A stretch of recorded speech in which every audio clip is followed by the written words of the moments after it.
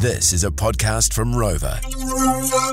Rex, the Saturday edition. Hamish Mackay and Rebecca Greaves, your team. Well, if you're a whiskey drinker, then you'll enjoy this idea. Fancy going into shares on a barrel of whiskey, choosing the flavours, then watching it age. All the while, the value goes up. But then there's, I guess, just the incredible intrinsic value of being part of something so cool as whiskey. Here to tell us more is Kate Gibson, the Spirit Brand Manager for Good George Brewing, based in Hamilton. Kate, how are you? Good, thank you. How are you? Yeah, fantastic. Thank you so much for coming into the studio. Bex, we've got an in-studio guest. I think it's been the first for a while, so it is so nice. And I get the odd one in Palmy, but yeah, I don't know. I don't think you've ever had one in Auckland since I've been doing the show. No, well, back in the days when we were more videoing, of course, it was quite a common thing, but not so much now. Anyway.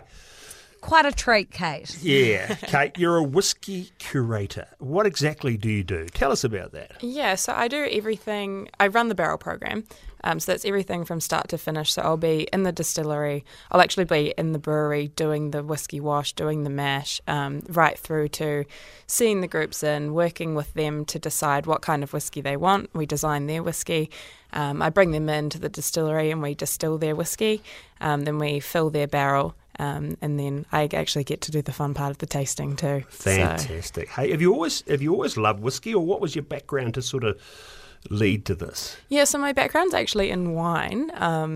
And you ask if I've always loved whiskey. I don't think so. I think that I've learnt to appreciate it over time. Yeah. Like anything, as you do, the more that you get into it, the more that you can appreciate the craftsmanship that goes into things. And through that, I've sort of learnt to love it in a way, which is why I find it so much fun running the program, because I meet people that don't like whiskey, but they want to try to. And so I can sort of relate to that. That's right me back at the beginning. Yeah.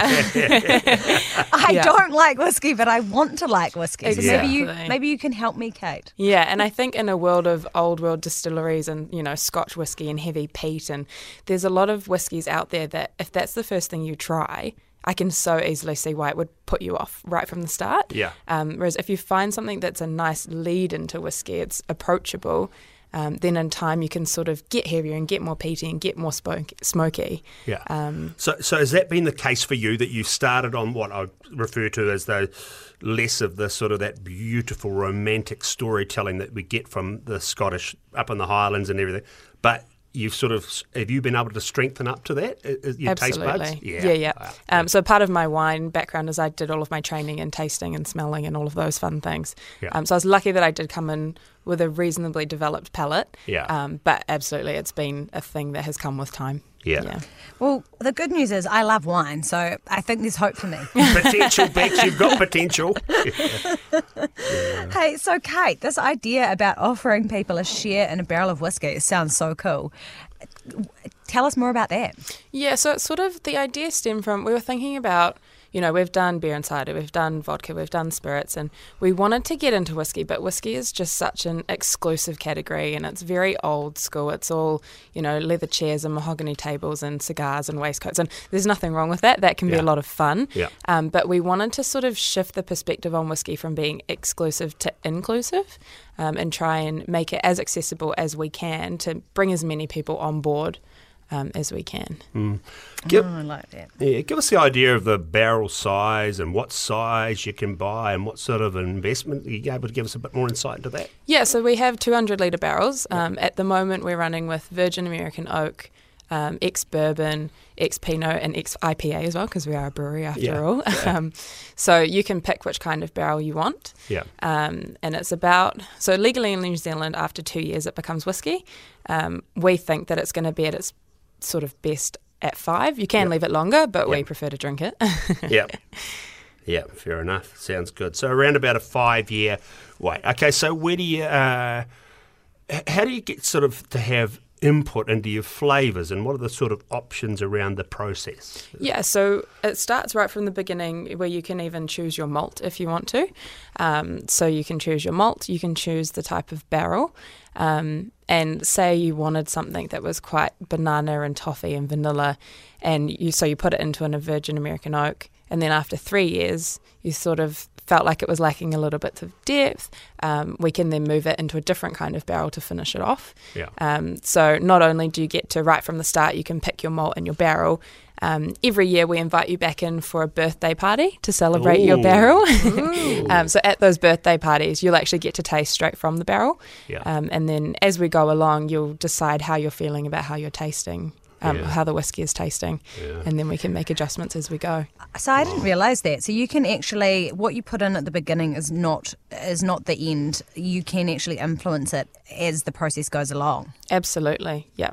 Yeah, love the sound of that. Hey, Good George Brewing won the Best Flavoured New Zealand Gin in the recent NZ Spirit Awards, so covering all bases. Not bad for the company that started out as a beer brewery. Yeah, exactly. Yeah. So we started out just as a brew pub, and then we got our beers into the supermarkets, and then came cider, and then came spirits, and then now we're moving into whiskey. But I think at one stage we were holding New Zealand's best cider, New Zealand's best hazy, and now New Zealand's best gin, all at the same time. Yeah. So it's pretty amazing, the things that we're doing out of Hamilton, of all places, the city of the future. Ron, well, I lived there and I enjoyed it. And you told me at the field days that you actually live in Raglan, is that right? Yeah, I do. I love it out there. God, do you have the dream life, Kate? I do. I mean, Raglan and making whiskey. I mean, spend the morning surfing, come and do a mash. Do you actually? I didn't want to be cliche, but I was going to say, do you surf? Yeah, honestly, when you buy a house in Raglan, that's one of the things that you have to tick off. It's one of the conditions. It's finance, and then it's do you surf? Yeah, do you surf? Because if you don't surf, there's no sale and purchase agreement happening here. Exactly. You are not allowed in. Yeah. And we often talk about hipster mountain bikers, hipster hunters, and there's hipster brewers, but there's hipster surfers. There's none of those in Raglan. You are the real deal, okay? That's the main thing. Hey, anything else up your sleeve with Good George that we perhaps should know about, or anything you don't have to answer. That's just sort of one of those sort of journalist leading questions of anything that might be I think the cool thing about Good George is that, like, the honest answer is we never know what's around the corner, and that we can just flip so quickly. Like, the whiskey idea was honestly a night with Brian, one of the directors, and a few too many wines, and we thought, well, why not? And we're really lucky in that we are able to just turn around and do those things, and have so much fun along the way. Yeah, I mean, Bex, a couple of field days ago we did a really good session at Good George, but I think the thing that night was the your coffee. What do you call it? The espresso. The espresso martini. That was Hamish has been talking about these. Yeah.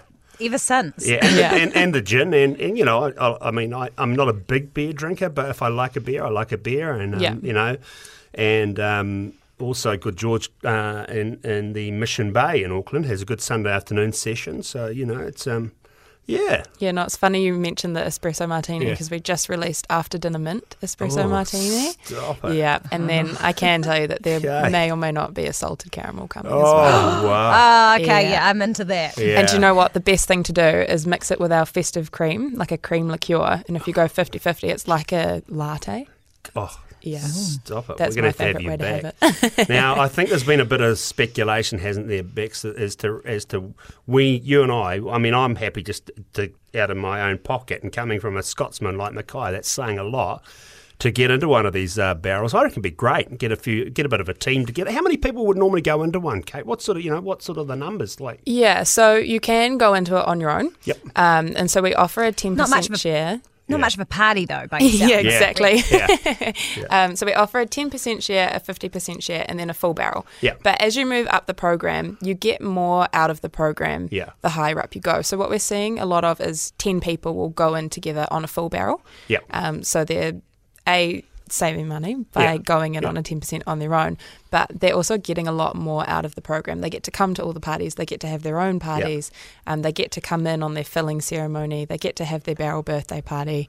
I think the way that we've set it up is that we're just trying to bring people together. Right. And the best way to do that is to get a bunch of mates together and go on a full barrel. It's not going to cost you any more, but you get a lot more of an excuse to get together and just have fun. I feel like the barrel sounds like a baby. Like Yep. the pouring ceremony and the birthday party. What do you say, 200 litres? So what does that turn into? 200 bottles, does it? Or 100 and something? Or what? So how it works is, well, there's 200 litres in the barrel. Yep. That's at 63.5%. So that's barrel strength, which Whew. I probably wouldn't recommend. Yeah. So we normally recommend bottling at about 45%. Yeah. So you end up getting actually more bottles than literage out of the barrel, if that makes sense. So you'll Yeah. actually get around about 300 bottles out of a 200 litre barrel. Wow. Yeah. That's awesome. Yeah. Fantastic. Okay. So how do people do? What do people need to do if they're listening to something they're like, I want in? You can go to our website, which is peoplescut.co.nz, or if you want to, you can just email me, and that's just kate@peoplescut.co.nz, and I'll jump on the phone and we can have a run through what you're thinking. It was Kate at People's Cut. Cut. Yeah, cut.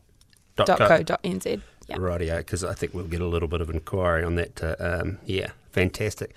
Kate, great to catch up with you, and all the best with all the great work that Good George are doing, and the surfing at Raglan and all those things, and the exciting life. Thank you for having The, me. the dream awesome. life. The dream life. Yeah, I reckon you Yeah. just sound like you're just absolutely killing it when it Yeah. comes to life. Who would have thought? Yeah, fantastic, Kate. Thank you so much. Okay, this is Rex Rural Exchange. Next up, Katie Milne out of the West Coast, a Brunner farmer, former vice president of the World Farmers Organisation, former president of Federated Farmers. I bet you she actually gets the ski out across Lake Brunner. No, actually, Katie would ski barefoot, I reckon. Yeah, so Maserati driving Katie Milne coming up next here on Rex.